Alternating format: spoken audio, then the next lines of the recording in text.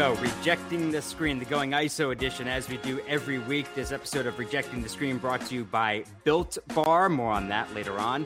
Noah Kozlov out here on the East Coast. Out west, Adam Stanko, our guest today, a four-time All-Star, two-time All-NBA, the 8th overall pick in the 1993 NBA draft. He's an Olympic gold medalist and currently a Milwaukee Bucks assistant coach. He's Vin Baker.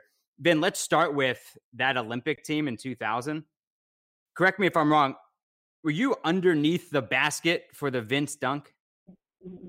Yeah, so I definitely was, and I joke all the time about I'm probably the only person in the history of watching that and certainly being a part of it that was totally like disappointed with the dunk. I asked him for the lob like 2 seconds before, and I had to kind of play it off when I saw the dunk. I was really trying to. My first reaction was like, this selfish son of a gun, like why didn't he just throw me the lob? Until I actually saw the replay maybe a couple minutes later, and I was like, gosh, I'm glad he didn't throw me the lob because I definitely wasn't going to do anything like that. So I'm not even kidding. I was like totally, in the Olympics, points are hard to come by, so we had so many great players and totally thought Vince was going to throw me that. But I might have interrupted or messed up one of the greatest dunks in the history of basketball. So I'm in hindsight, I'm appreciative that he didn't throw me that. So to answer your question, I was under the basket waiting for that lob, and thank God he didn't throw it to me. When did you realize how special that play was in NBA history or basketball history?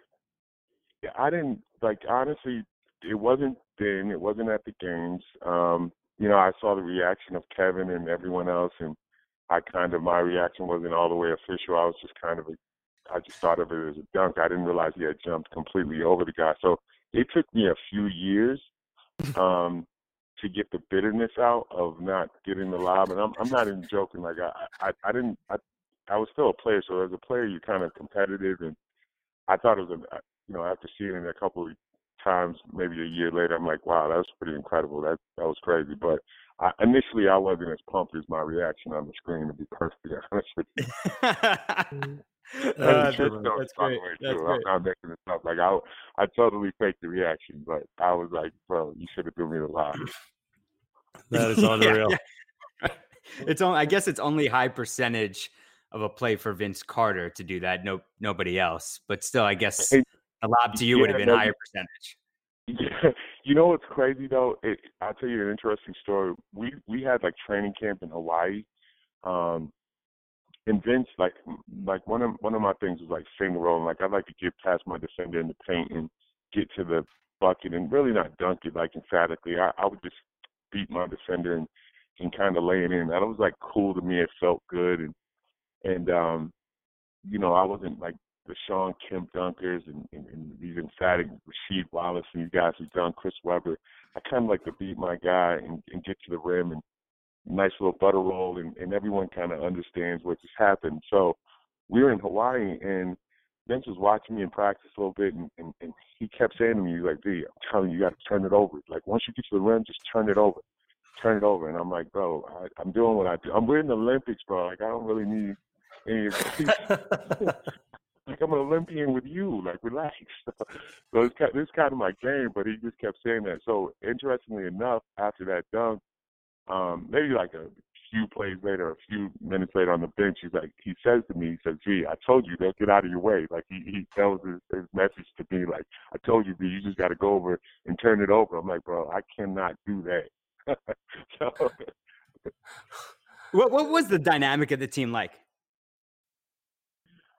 So it was, we had a great team. Like we were so, we were diverse as far as, and versatile, I should say, across the board. I mean, we had Peyton Hardaway, Jason Kidd at the point guard position. So we had playmakers, scorer, defender.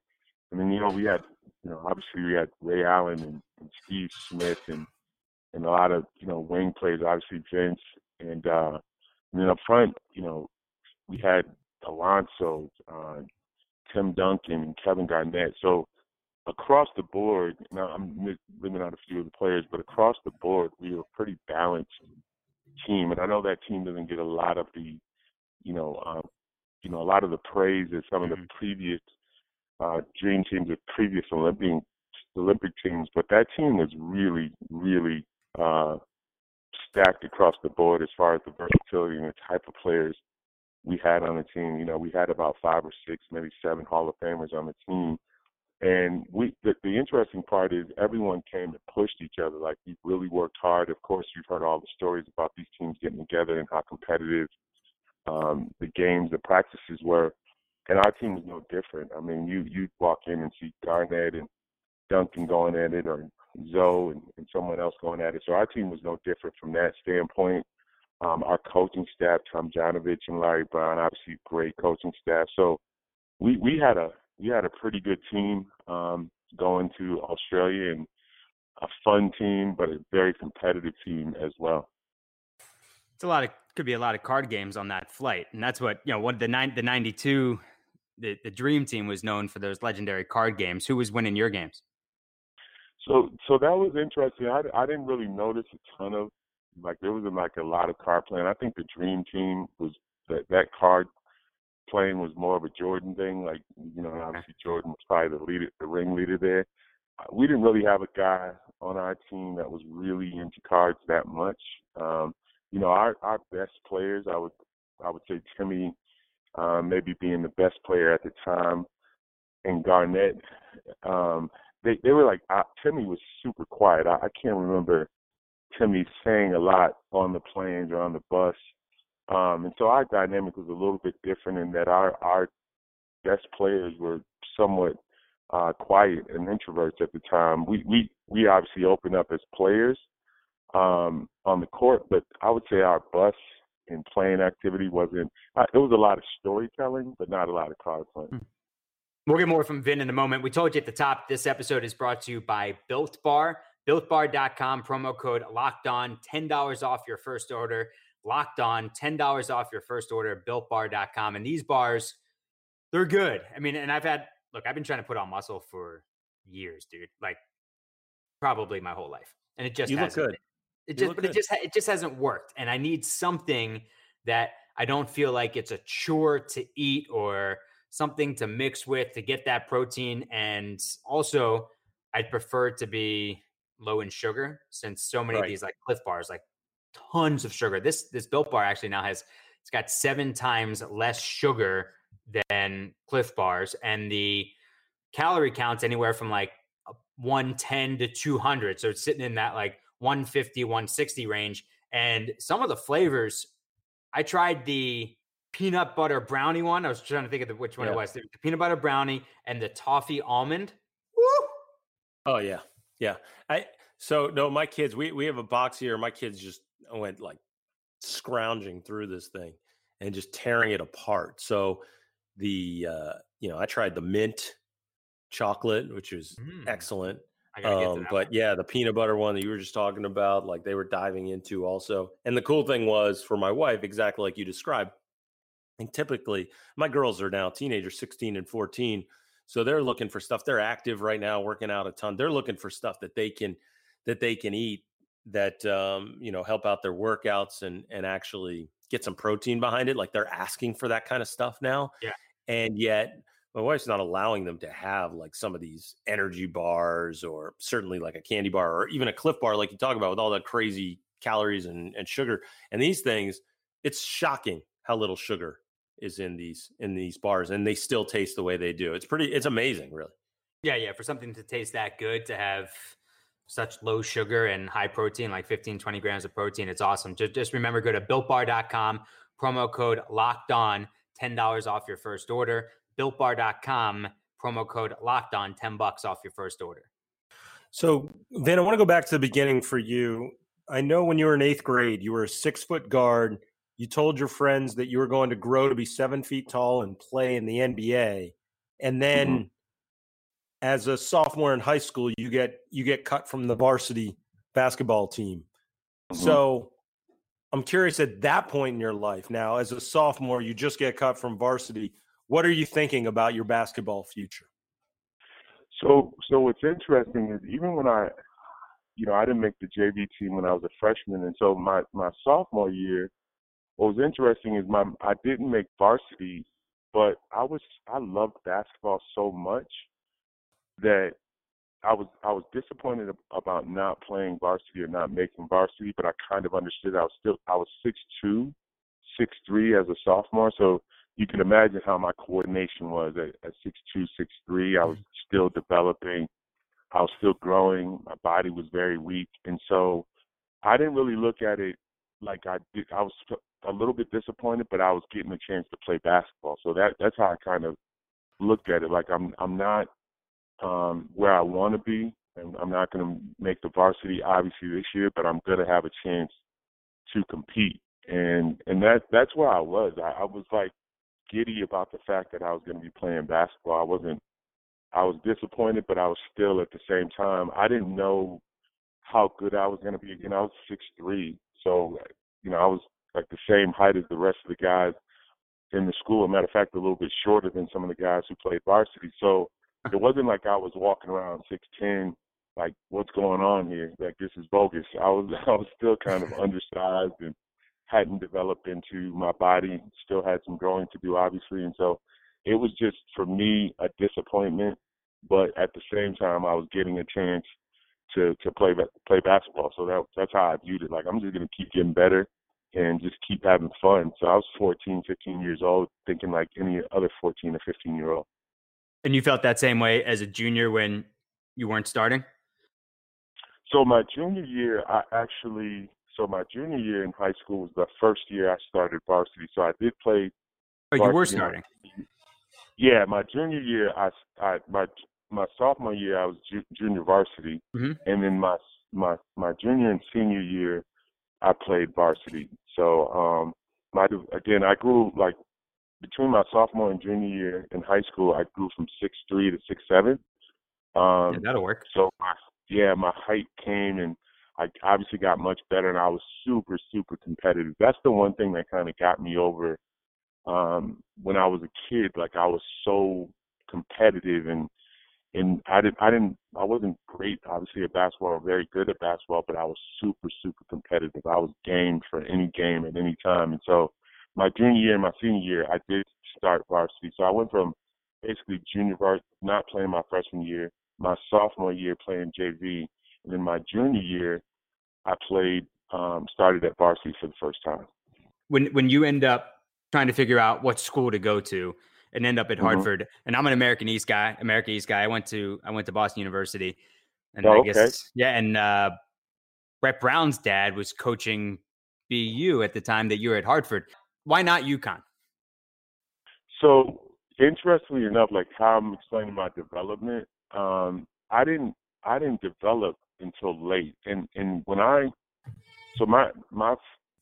junior year is my first year playing varsity, and again, I came from a small town, small high school, and I wasn't really on anyone's radar as far as the elite basketball teams, not even really the Division I basketball teams in the state or the country. So by the time when I played the first year as a junior, before my senior season started at Old Saybrook High School, I committed to the University of Hartford. Like I went from not playing, only playing 1 year varsity, to committing to the University of Hartford. Like I got a scholarship to go to the University of Hartford like overnight. And a funny story is my mom, prior to my senior season starting, the University of Hartford was recruiting me and like two other players. I don't know if you remember Harper Williams. He ended up going to UMass, but he was recruiting like other players in the state.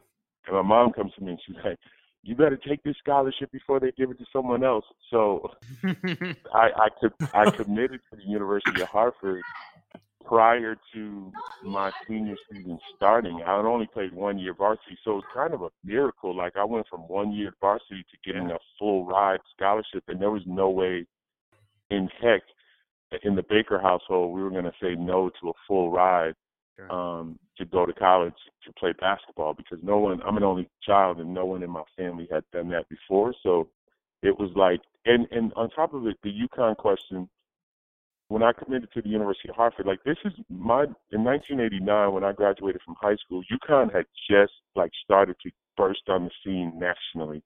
They had they were about to step into that national powerhouse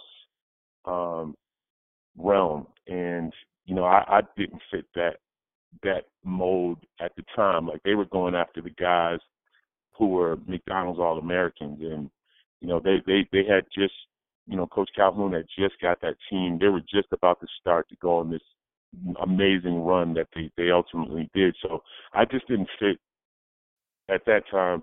They were only taking like the number one player in the state. And I definitely wasn't that at the time. So interestingly, people remember your college career as this guy. You started off statistically at least slow your freshman year, and then by your junior year, you're getting all this praise nationally. But it was a different time. People hadn't seen you play a lot because you were at Hartford. And this Sports Illustrated quote that I found, which is amazing. You get a new coach coming in as you're heading into your senior year. There's a Sports Illustrated article written about you, praising you. And they asked your coach how good you were. Coach said, "How good is he? It's crazy, but I still haven't seen him play." I've watched films, of course, but I haven't been able to watch him play basketball live. That's the NCAA rule. Crazy. He's playing here every day, and I can't watch. So when he finally did get a chance to see you play, what was the reaction?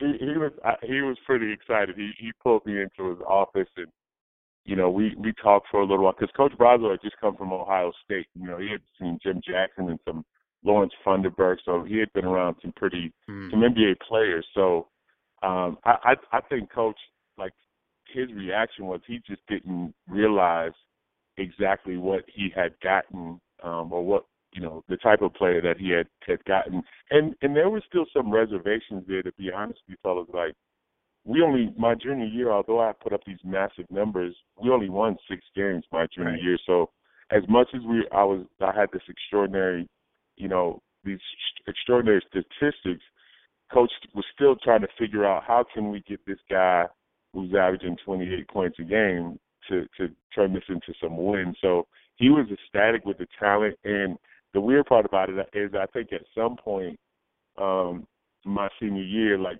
we were a good team. There were better teams, I think, in the league, but I was the best player. But there were better teams in the league.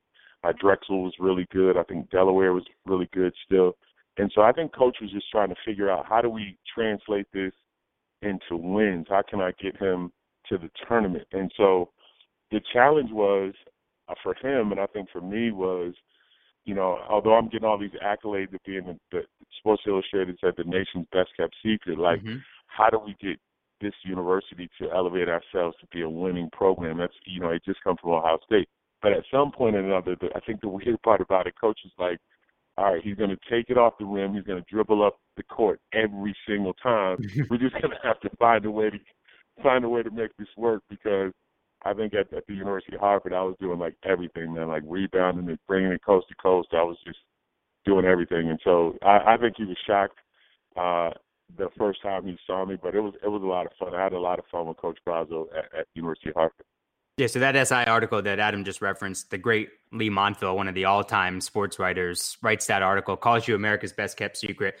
What did it mean for you to have Lee Montville there at Hartford writing about you for Sports Illustrated?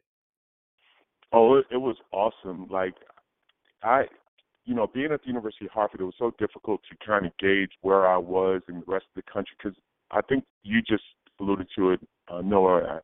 One of you guys alluded to it. Like, we didn't have social media at the time, and so, it wasn't like, it was one of those things that if Sports Illustrated, at that particular time, if Sports Illustrated comes to write an article on you, that means you've arrived. And so, not knowing, again, coming off of a 6-21 season, putting up massive numbers, but coming off a pretty bad season as a team, I didn't know if the country took me serious or if anyone took me serious. I was just putting up these numbers and didn't get a chance to play against, the Michigans, UConn, the biggest schools in the country.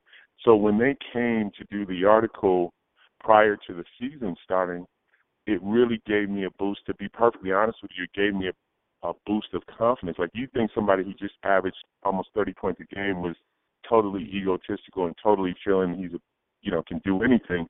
But I wasn't thinking like that. I was still kind of humbled by the fact that I'd just gotten this talent and just kind of exploded in this way. So when Sports Illustrated came to do this article. I was like, wow, I'm starting to get some national recognition. This is pretty cool. And it was weird because that day they took the picture and they let all, like, that picture was taken with other student athletes. So we were able to get like soccer, baseball, and all these other sports to come in, you know, get out of class to take this picture. And you guys, you know, been on campus before, like, usually all sports don't get along like that. So I think I was kind of pumped up that I was able to get these guys out of class. That's cool. And come to the gym and take a picture with me. It was like, it was like my BMOC moment. It wasn't even like a national moment. It was like my big, you know, campus moment that I was kind of pumped about. Real cool. All right, so move on then from school to the draft workout process. What's the story or two that you felt best about from the draft process? I'll say the two stories I felt great about was obviously Milwaukee. You know, it was my hardest workout, most difficult one. I almost quit in the workout. It was like an hour and a half long, and it was grueling, and it really crossed my mind to just stop. I'm like, what are we doing here? So that was a grueling positive. Obviously, it turned out to be positive because they're the ones who ended up drafting me. And then, you know, I had some other workouts. I had a very interesting workout with Golden State. I got a chance to meet Don Nelson, and, you know, I think they had like the third pick in the draft. But it was an interesting workout. I was worked out against this dude named Brian. I can't think. He was like this big dude that was with them, Byron or Brian something. I can't think of his last name. But he came out for my workout. I was like, oh my gosh. I was like 220 soaking wet. I'm like, they're definitely not going to make any moves to draft me because this dude is about to wear my behind out. So, but the draft process was good, and I got through it, and obviously ultimately got picked by the Milwaukee Bucks at the 8th slot. And we'll get into your time with the Bucks, but obviously a lot of great names from that 93 draft class: Chris Webber, Penny Hardaway, Jamal Mashburn, Allen Houston. Which of those big name guys were you working out against during the process? I didn't see any of the top guys in my draft. I didn't see any of the top guys. Like, none of the guys. Most of my workouts were by them, like just me by myself. So I didn't see any of the top guys at all, like Webber and Penny and Sean Bradley was also a top pick, and Mashburn. So all of us were like exclusively, you know, or had our own workouts privately. But, you know, of course I kind of had an idea who was who and where everyone was going. The interesting part about the workout and the process and the draft itself, I had no idea draft night that the Milwaukee Bucks were selecting me. And and I'm almost positive 1, 2, 3, 4, 5, 6, and 7 had an idea, but I had no idea that the Bucks would select me 8. That's what probably made the whole experience that much cooler, because I was sitting there like I have no idea. And so I spoke to one of the vets on your team with the Bucks the rookie year, and they said that you were so shy and so nice that you were impossible to haze. The year before, they said, we took Todd Day's money every single day. Guys were walking in the locker room saying, "Hey, Todd, thanks for these shoes. Hey, Todd, hey guys, you know where I got this jacket? Todd, appreciate it." But you were so nice and so shy. You were just impossible to be hazed. Is that the truth? Yeah, no, I totally walked in the locker room, and I think I won my teammates over. I was super humbled by being drafted, and my humility, and you know, I just wanted to play. So I didn't really have a huge ego. I just had to. I think one of the reasons my rookie season, I had to be humble, because I had to find out if I really belonged, if I could really make it. So, you know, I was humbled by my personality is that anyways, until I got on the court. But I really wanted to just find out if I really belonged. Todd Day came from the #1 basketball team in the country, like the last 3 years of his or the 3 years that he played at Arkansas. So I knew why he had the chip on his shoulder. Me, I think a lot of people, I actually think draft night, the draft was booed, and because Rodney Rogers was sitting there, and he was way more accomplished and much more known than I was as a basketball player in college. And so I think that the pick was booed. So, and I knew that. And so for me, it was more about, let me prove myself to my teammates, not just on the court, but off the court as well. So I had to be humble walking into that locker room, because I didn't come with the bells and whistles that, like, I would say 20 of my draft class, 20 of the people in my draft class had. I had to be in there, be humble, and work myself into some respect. Well, you've said that the swagger, this quote from you, the swagger of some athletes didn't come naturally to me, especially under the glare of the NBA spotlight. So how did you work that out, considering if the confidence and swagger wasn't necessarily there, how do you still make it work as an NBA player?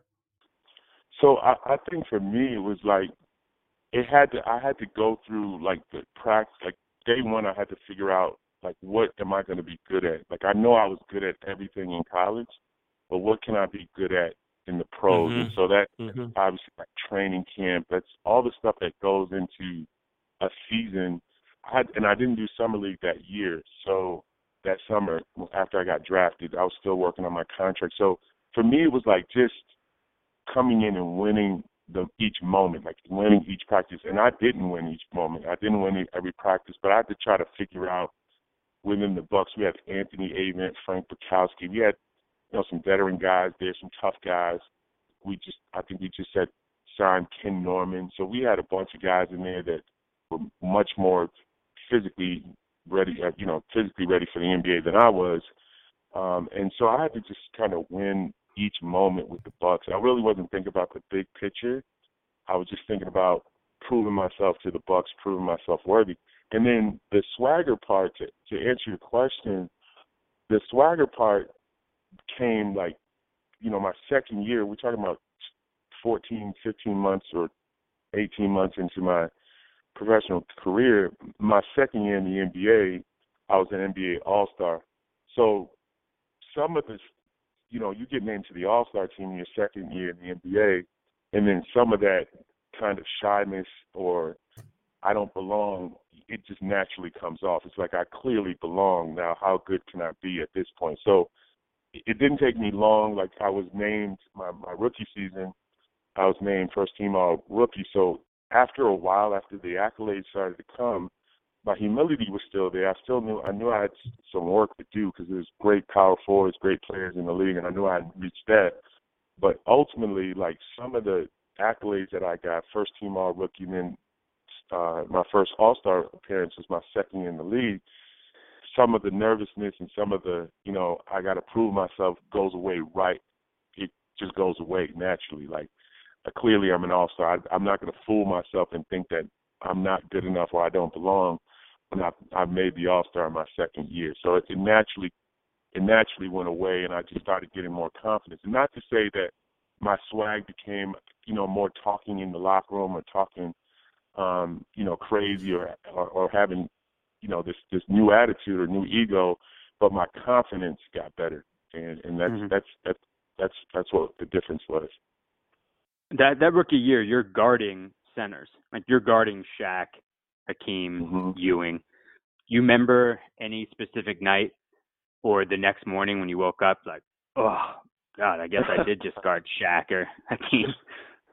Yeah, it was crazy. I'll tell you a funny story. We were playing in Orlando against Shaq, and Todd and I. It's funny you mentioned Todd, because Todd was a character, man. Like, one of my he was a great friend of mine when I was there. Really taught me a lot of it. The funny thing, the irony of it is he taught me, like, bro, you got to go out here and go after it. Like, and he really pushed me to be better. Like, you got to, later for this humble stuff, you got to get after this. And that was a great thing that I did get from Todd. And so we were in Orlando, and we went to the mall, and they had he had this huge poster of Shaq in the mall.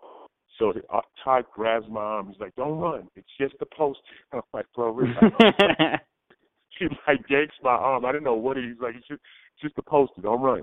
And so, but my rookie season, man, Diesel was amazing. And I think the toughest matchup I had at the center position was Akeem Olajuwon, man, because he was physical and he could do so much. Like Shaq was bully, strong, dunk, but Akeem was bully, put you in a blender, shake you up a little bit. Like, it's too much going on. He just punished me physically, and now he's going to put me in a blender.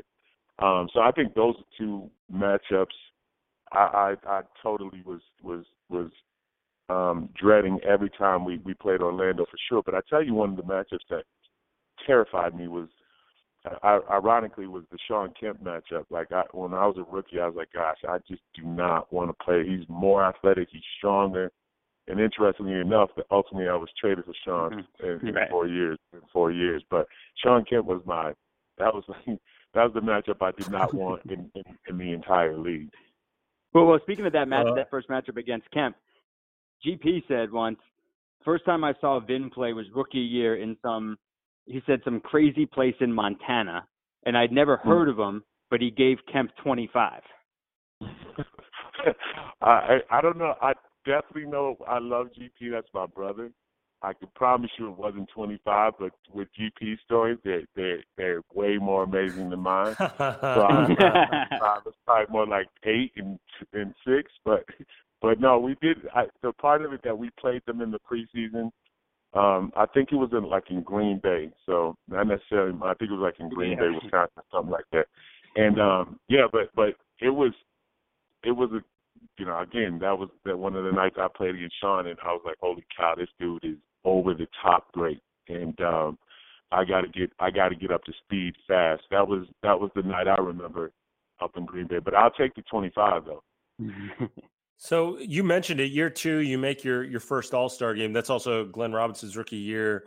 You're playing in the All-Star game, and I mean, you already hit on some of the names the guys that were in that, but we're talking about 1995, like the heart of the NBA as a lot of us grew up knowing it, and some of those amazing names. Shaq's playing in that, Reggie Miller, Patrick Ewing. What are your memories from being this kid from Old Saybrook that's now playing in an NBA All-Star game? Man, I was so nervous my first All-Star game. We had these bungalows that they gave us, the All-Stars, and again, fellas, I was totally in awe of how fast I had gotten here. It just kind of blew my mind that I was at the All-Star game. I can tell you, I didn't go to any of the events like the dunk contest or 3-point contest. And to be honest with you, I was still I didn't believe it. I can't believe I'm an All-Star. And in being my first year and all the names you just mentioned, I knew those guys were superstars. I was still a fan of the game. As much as I was there playing and representing the East and of course, the Milwaukee Bucks, I was still a huge fan of Reggie Miller and Shaquille and all these other guys that I had, seen play on TV. And so I did not leave my place until it was time to actually do the event. So we had a practice, and then we had a game. I was so nervous.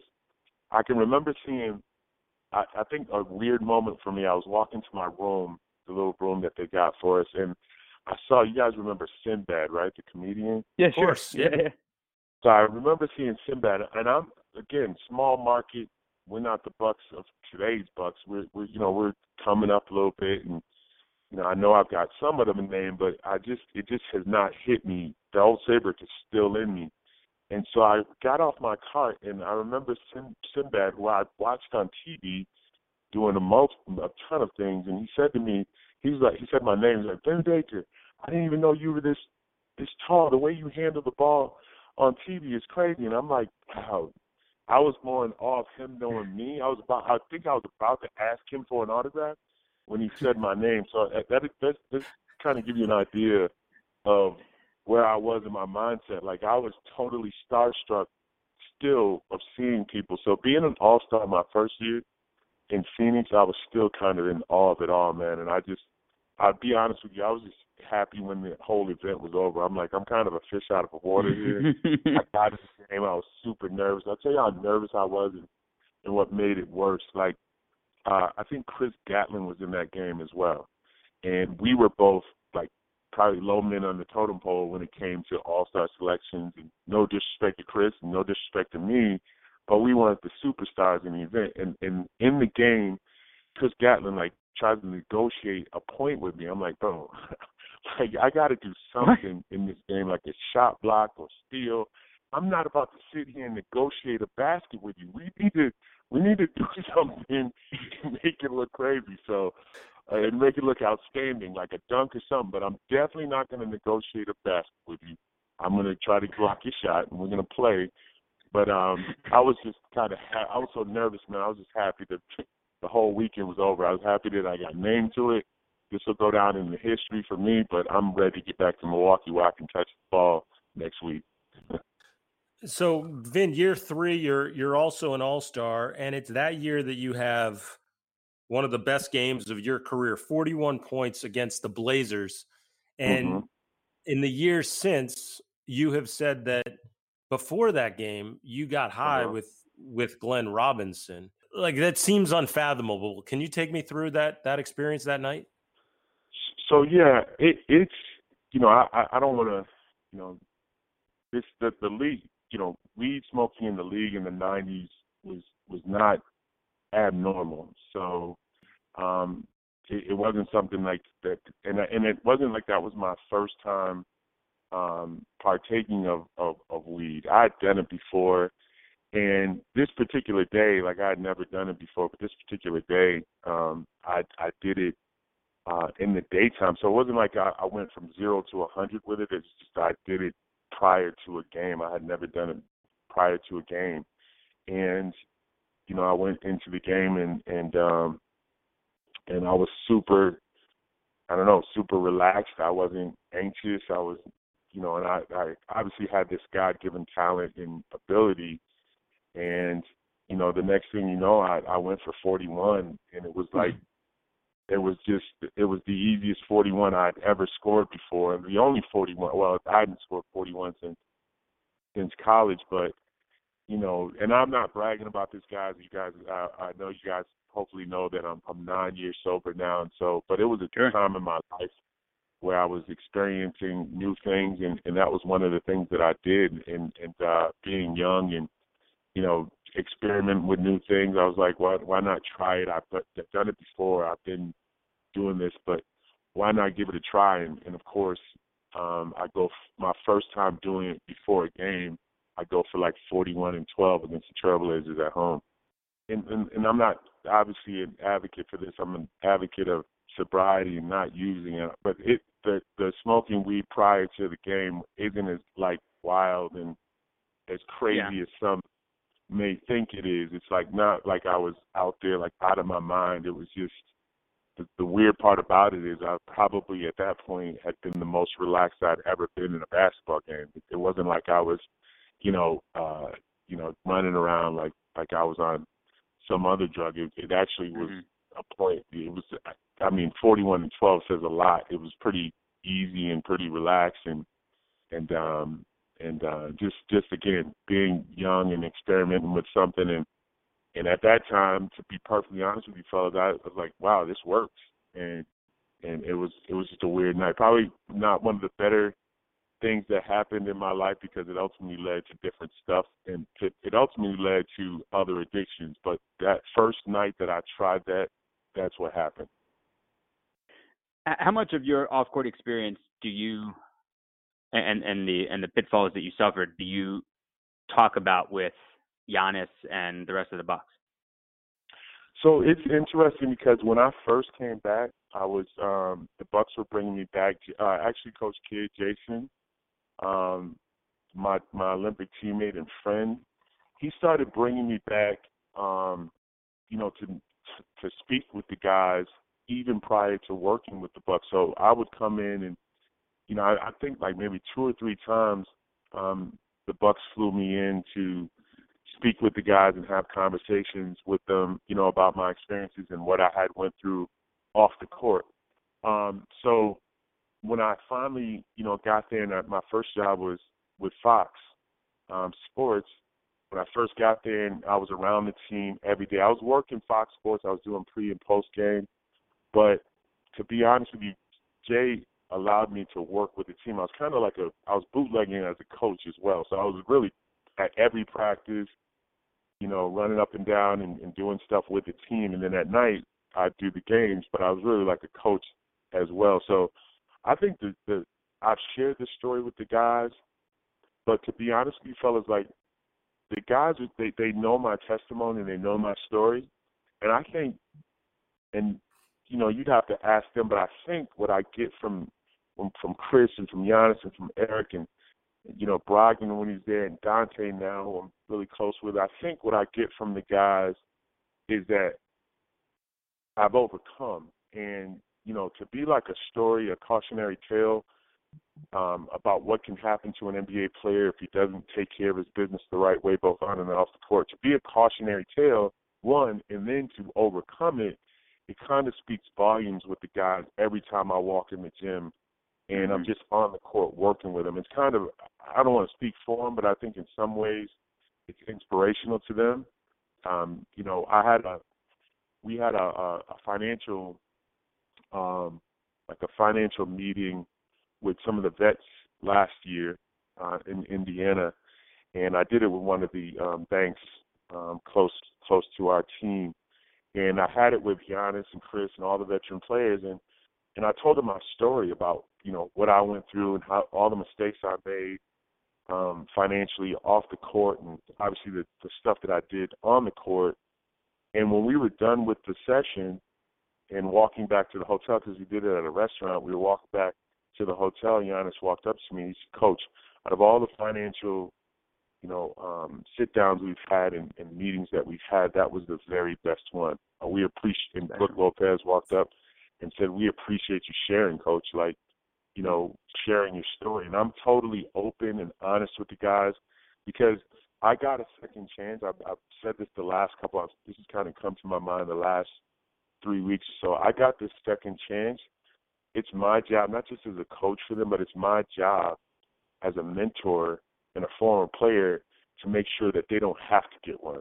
And so, just being around them and them kind of knowing who I was as a player and what I went through, and just being there present with them is, I think, says a lot. And I don't have to share it with them every day. As a matter of fact, I don't. But they kind of know where I'm coming from when I talk to them about basketball and when I talk to them about life. So it's kind of a cool dynamic. Well, there's no question that your authenticity and honesty, I think, shines through, and you have been an inspiration to many people, not just in NBA circles, I think, Vin. And so we appreciate you open up about that now. Before we get back to the on-court stuff, I did have one other question about off-court. Mm-hmm. In 2003, you're playing with the Celtics, and as you're going through your issues with addiction, the NBA was giving you random drug tests, and you said that a couple men hired by the league say they'd warn you about tests coming if you paid them. What more can you tell me about that? Yeah, guys. I put that in my book, and I feel awful about what happened in my role, and I was irresponsible and with the Celtics, and certainly with the league and the opportunities that Boston gave me and the league gave me. And so I put in my book that there was a situation where two gentlemen just talked to me about testing and how I could work around it, how we could get around it. So that happened. I'm not proud to say that I told the story, but one of the things in recovery and why I mentioned that story, just kind of to give some backdrop on that story, one of the reasons I mentioned that story in my book was not to out the gentleman with the league. That wasn't my point.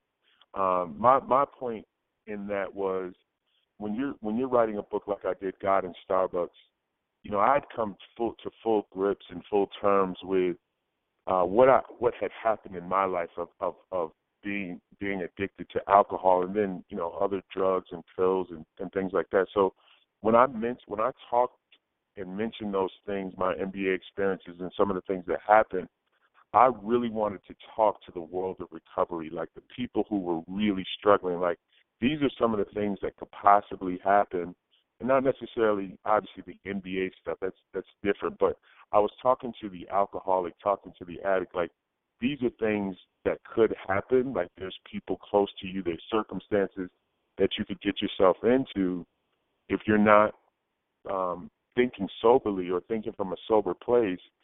These are things that can happen. And so I really shared that story, not so much to out the fellas, but to show how my life was spiraling out of control. And I had put myself in a situation by becoming addicted to alcohol that everything was starting to, come to the table. And even something like that where, I was offered this deal to talk about testing, and it was just different. Like, it happened.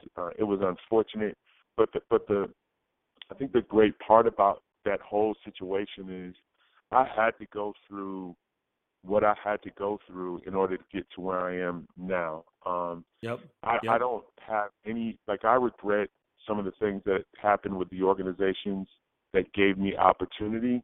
I regret not living up to my part of it on the court, and that certainly as a person in the community, especially with the Celtics. I'm from New England. They brought me, in some ways, it felt like they brought me back home to get this opportunity, and I didn't live up to, the opportunity that Danny and ownership gave me, and that was disappointing. And so, in that, when I was, using and abusing alcohol, those things happen. Those things actually happen. And so when I wrote the book, I was just trying to be as open and as honest as I possibly could, and I didn't want to cut the story or bend the story out, because when you do that, you're pretty much lying. And at that particular time, when I started writing God in Starbucks, I wasn't back in the NBA. I was just pouring my heart out to the world of recovery, so that someone would read it if they were in trouble and be like, "Holy cow, everything happened to this dude." And so I can achieve sobriety. If he can get through that stuff, then I can get through what I'm going through as well. So those stories that I wrote in the book were accurate, and some of them were really unfortunate. But I don't blame the guys. I don't blame the NBA, and I certainly don't blame any organization that gave me an opportunity, because I had great opportunity just like everyone else. But again, I was sharing those stories to talk about what can happen when you find yourself kind of spiraling out of control in your own life. These are the things that can happen. And so I'm grateful in a weird kind of way, guys, not in a weird kind of way, in a blessed way.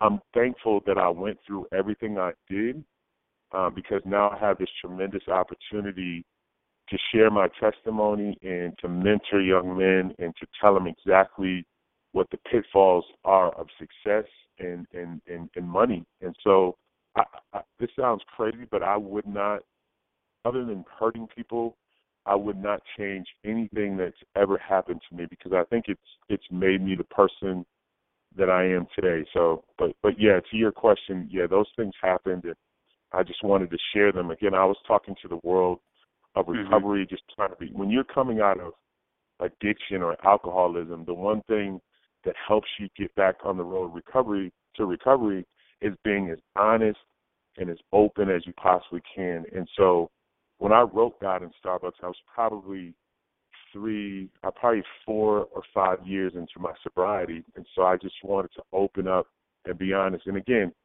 it wasn't to throw anyone underneath the bus. I wanted to try to walk everybody through what I had gone through in order to achieve, sobriety.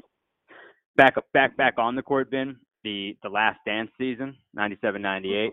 That's the Bulls' last dance, of course, and you're in Seattle. And that George Karl team, 61-21. You're the second seed in the West. What do you remember about the matchups, the meetings against the Bulls that year? So, interestingly enough, at Chicago, I didn't play very well. I think it was a nationally televised game, and the one thing I remember about that game was I missed a ton of free throws. And then we played Chicago in Seattle. Now, the summertime I'd gone on this Nike tour with Scottie Pippen, Charles Barkley, Reggie Miller, Gary Payton, Jason Kidd, Sharif Abdul-Rahim, and I could be missing one other player, and Reggie Miller. And we went on this Nike tour, and the tour was like this summer that I got traded. And so when the Bulls came to Seattle to play the Sonics, Scottie and I, I idolized Scottie as well as Michael, and of course I was blessed enough to have my own signature shoe with Jordan, and Michael thought enough of me as a player and as a person to give me my own signature shoe. And the night before we played the Bulls, I went to get Scottie at the hotel, and we went to dinner and we went to eat, and the waitress was like, or waiter was like, so glad to have you here in Seattle then. And Scottie said, he still ain't gonna win SHIT. He said, so they're still not gonna win nothing. And so that night, when Scottie and I left dinner, we went to the hotel, his hotel, where the Bulls were having their every game, pre-game or night before game, they were having their whatever party, and there was food and beverage in there, and Michael was in there, and I can remember I was just going over to say what's up to him, because again I'm on the brand Jordan, one of 6 athletes at the time on the brand Jordan, so I was really going over to just say thanks and just appreciate you, or just to say what's up. I didn't want to walk in the room and not say hi to Michael, man, and then he come tomorrow and know that I was in the same room and didn't speak. So I went over to him. I was saying what's up, and he says to me, "Yeah, where's that black MFer at?" And I'm like, "What? What are you talking about?" He's like, "You know what I'm talking about. Where's Gary?" I'm like, "He's home, Mike. He's home, man. You went from 0 to 100 with this dude, So he's like, he starts talking crazy, and I'm like, and I felt like I had to talk crazy back. He put me in this space where I'm like, bro, what just happened? I just came over to say what's up, and I'm out of here. And he's like, he better be in the bed sleeping. I'm in town. He better be in the bed sleeping. And so next thing you know, I'm like, Mike, we got people that can guard you. I don't even know what forced me to say this, but I was just made me talk back to him. And I had no intention of ever talking back to Michael Jordan under no circumstances. But he was talking so reckless that I had to say something back. And so I said to him, I'm like, Mike, we got people that can guard you. It ain't just G. So we'll see you tomorrow. And in the worst case scenario, I kept going. I don't know what possessed me. I was like, worst case scenario, I'll come over there and get some. And he says to me right in my face, don't forget who's on the back of your sneaker. That's exactly what he said to me. And I was like, okay, it's time to go. Everybody, thanks. Enjoy the night, Pip. Great having dinner with you. I will see you guys tomorrow. And that's a true story. But the best part of that, I always watch this because it's still on YouTube. It's like one of the videos, one of 6 or 7 videos on YouTube. It was I hit the jumper to win the game at Key Arena, one of my top 5 moments in my career. And one of the reasons it made it one of the top 5 moments is Michael was talking so crazy and Scottie was talking so crazy the night before, man. But it was a great. It was kind of my coming out party in Seattle when I hit that jump shot. Around the league at that time, how many? I mean, you sort of described it with Jordan that you weren't going to say anything to rile him up. Mm-hmm. How many guys did you find were actually scared to play against him, or scared to talk to him, or scared to approach him? So I didn't, I played with Gary for years, and so Gary was like the one guy that was not. But I found guys, and then I played with Ray for 1 year, and Ray wasn't necessarily intimidated by Michael. He was just young, Ray Allen. But I didn't find, and I've heard this a little bit, I didn't find guys to be terrified of Michael because I've heard a little bit of the last games. Michael had a way about him, he literally, on the floor would, say nice things to people. He wasn't, he was a killer as a player, but he had this weird way of, befriending people or talking to them. And the only person I ever heard him talk bad to was a great teammate of mine. He used to always talk bad to Sherman Douglas, like always talk crazy to him. But for the most part, I didn't find guys to be terrified or scared of playing against Mike. I found guys to be up for playing against him.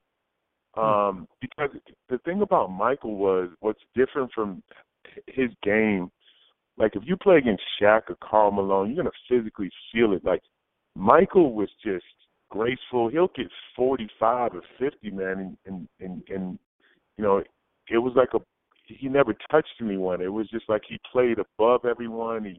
He got around everyone. So I didn't find guys to be totally terrified because they were probably going to get 50 dropped on them and leave like unscathed. Like, boy, that wasn't so bad. So it wasn't like he was a punishing player.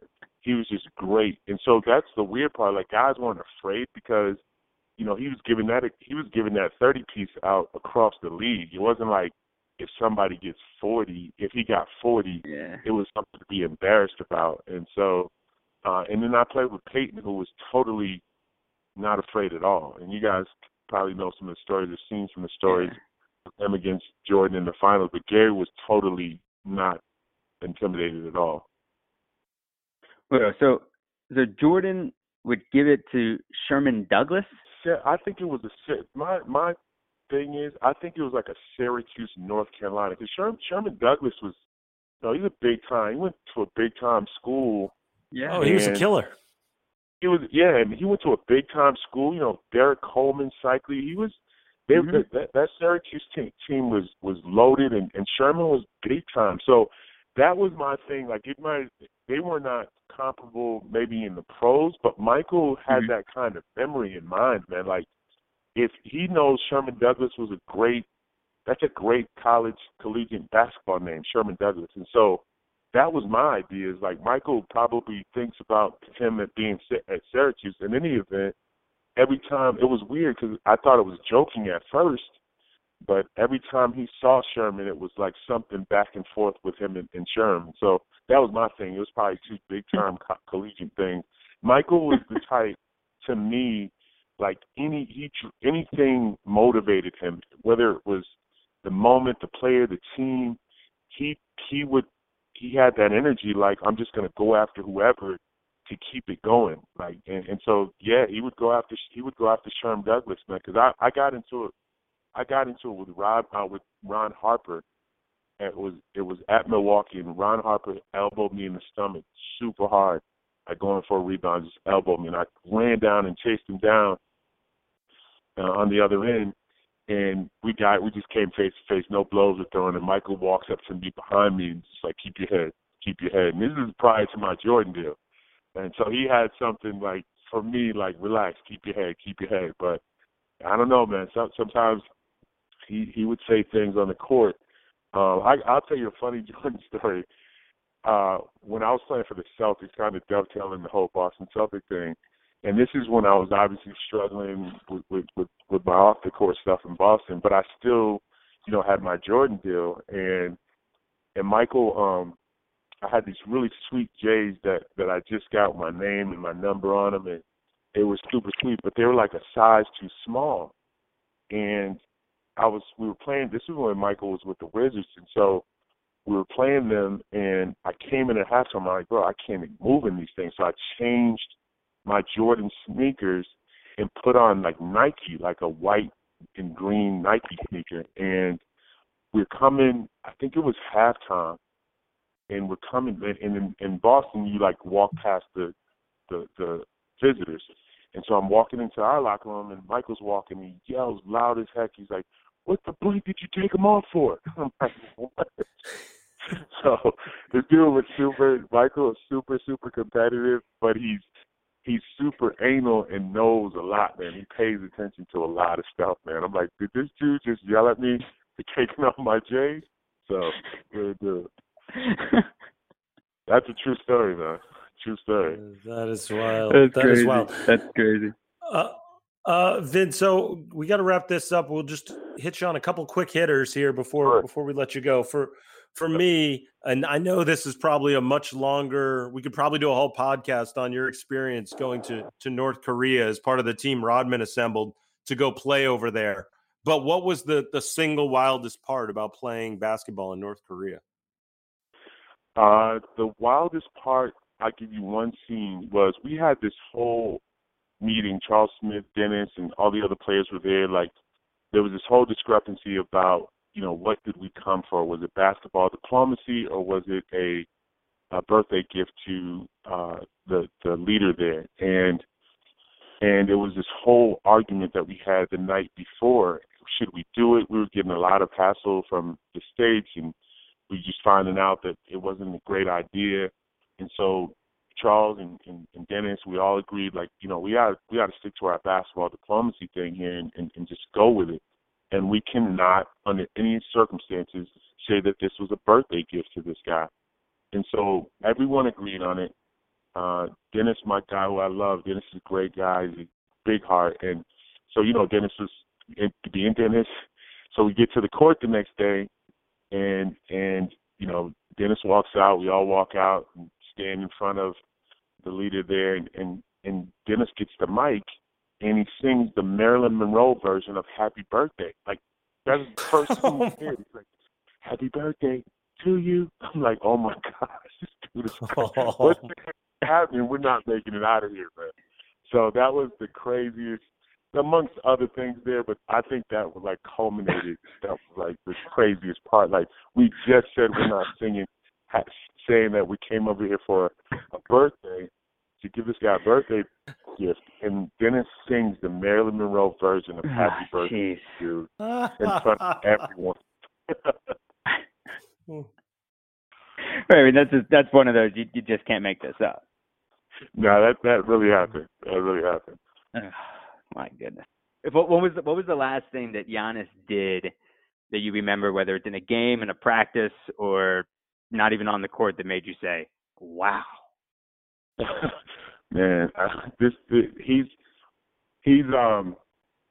he's amazing, like, all across the board. So everything that the guy does as far as basketball is concerned is pretty amazing, man. It's not like I catch myself, like, watching everything that he does, like, often in practice, and from his work ethic and obviously his talent. But we right before we ended in our season there, or was postponed, we were just working in the gym. And I think the one thing about Giannis that people don't know, and I'll kind of share that story, is like, he's like the nicest human being, one of the nicest human beings I've ever met. And to have that status, to probably be at this point 2-time MVP of the league, he is the nicest kid you ever want to be around. And so I was working with his brother, Thanasis. We were doing a workout, obviously, a few months ago, or a month and a half ago, right before this all ended. And Giannis came over and he's like, "Coach, I'll rebound for you as you're, working with my brother," which is so awesome.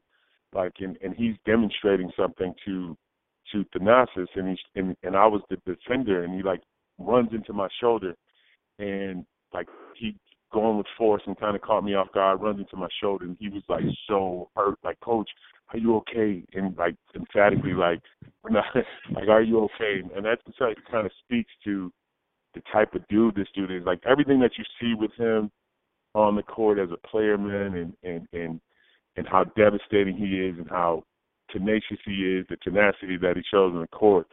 It's like he's on the flip side of it, he's the nicest kid, and a lot like MJ, very anal and knows a lot about people, and a lot about the people that he's around, and cares about the people that he's around. But the stuff that you see, I see it every single day on the court when he's practicing. His work ethic is something I've never seen in basketball, and just to combine that talent, that ability with that humility is amazing. And we're totally, in Milwaukee, the organization, we're totally blessed to have him there.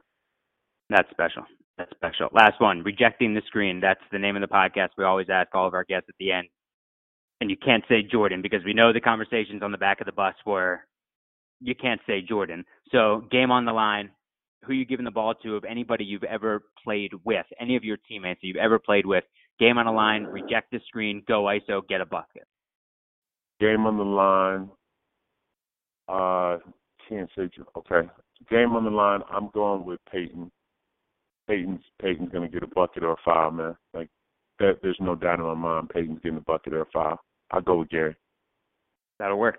Vin, we appreciate it. Thank you so much. Stay safe. Stay healthy. Fellas. Appreciate it, fellas. You too. All right. So Vin Baker talks trash to Jordan because he felt like he just had to say something back.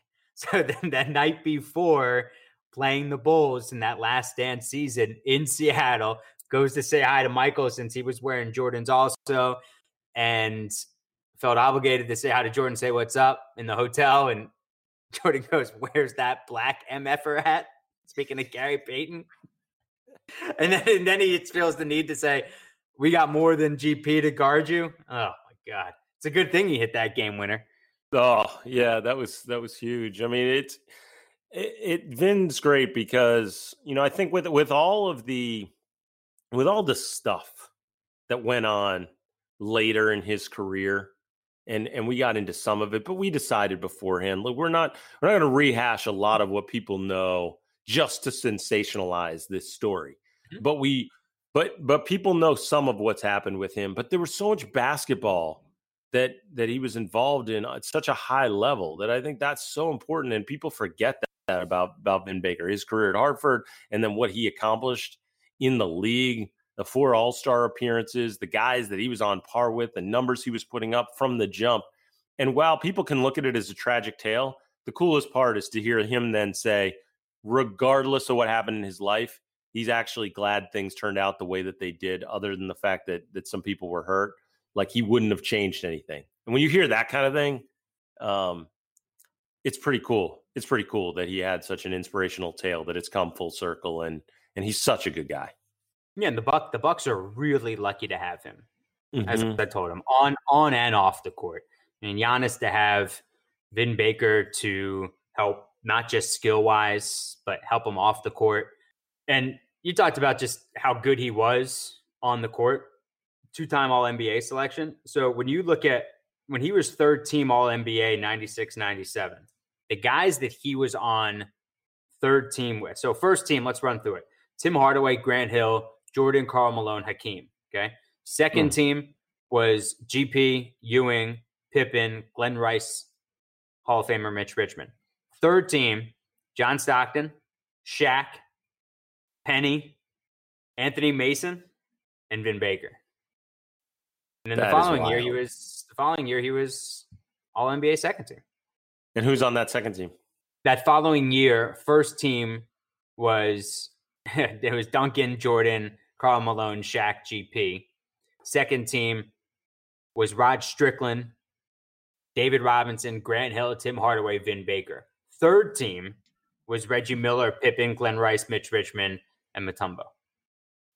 I mean, he was such a talented guy. And I'll say one thing that I didn't get a chance to tell him while we were doing the interview, and that is he was really a precursor to a lot of what you're seeing from bigs in the NBA now. Guys that were just really skilled, could handle the ball, and not your traditional back to the basket guys, but could score in the post. But his skill set extended outside. He could shoot threes. He could shoot from distance, as we were just talking about, hitting that game winner against the Bulls. But also just his ability to handle the ball, bring the ball up the court if necessary. All those things you didn't really see from big men during that era. And it wasn't that guys didn't have some of those skill sets, but they oftentimes weren't allowed to showcase it and didn't work on that part of their game. Vin Baker did. And so you want to talk about guys that were before the Anthony Davises of the world and some of the bigs that we're seeing now. Vin Baker was that guy. He sort of set the table for everybody else. Remember, he was there before KG was doing it. So pretty fascinating to think about. Yeah, and he came from Hartford, the only NBA player to come from the University of Hartford. All right, so thanks again to our friends at Built Bar, BuiltBar.com. Locked On, get $10 off your first order. Promo code Locked On, $10 off your first order at BuiltBar.com.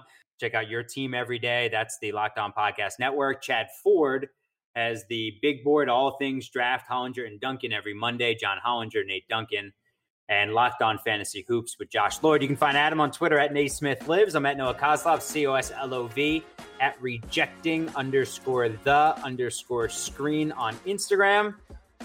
Adam, thanks, pal. You are the best.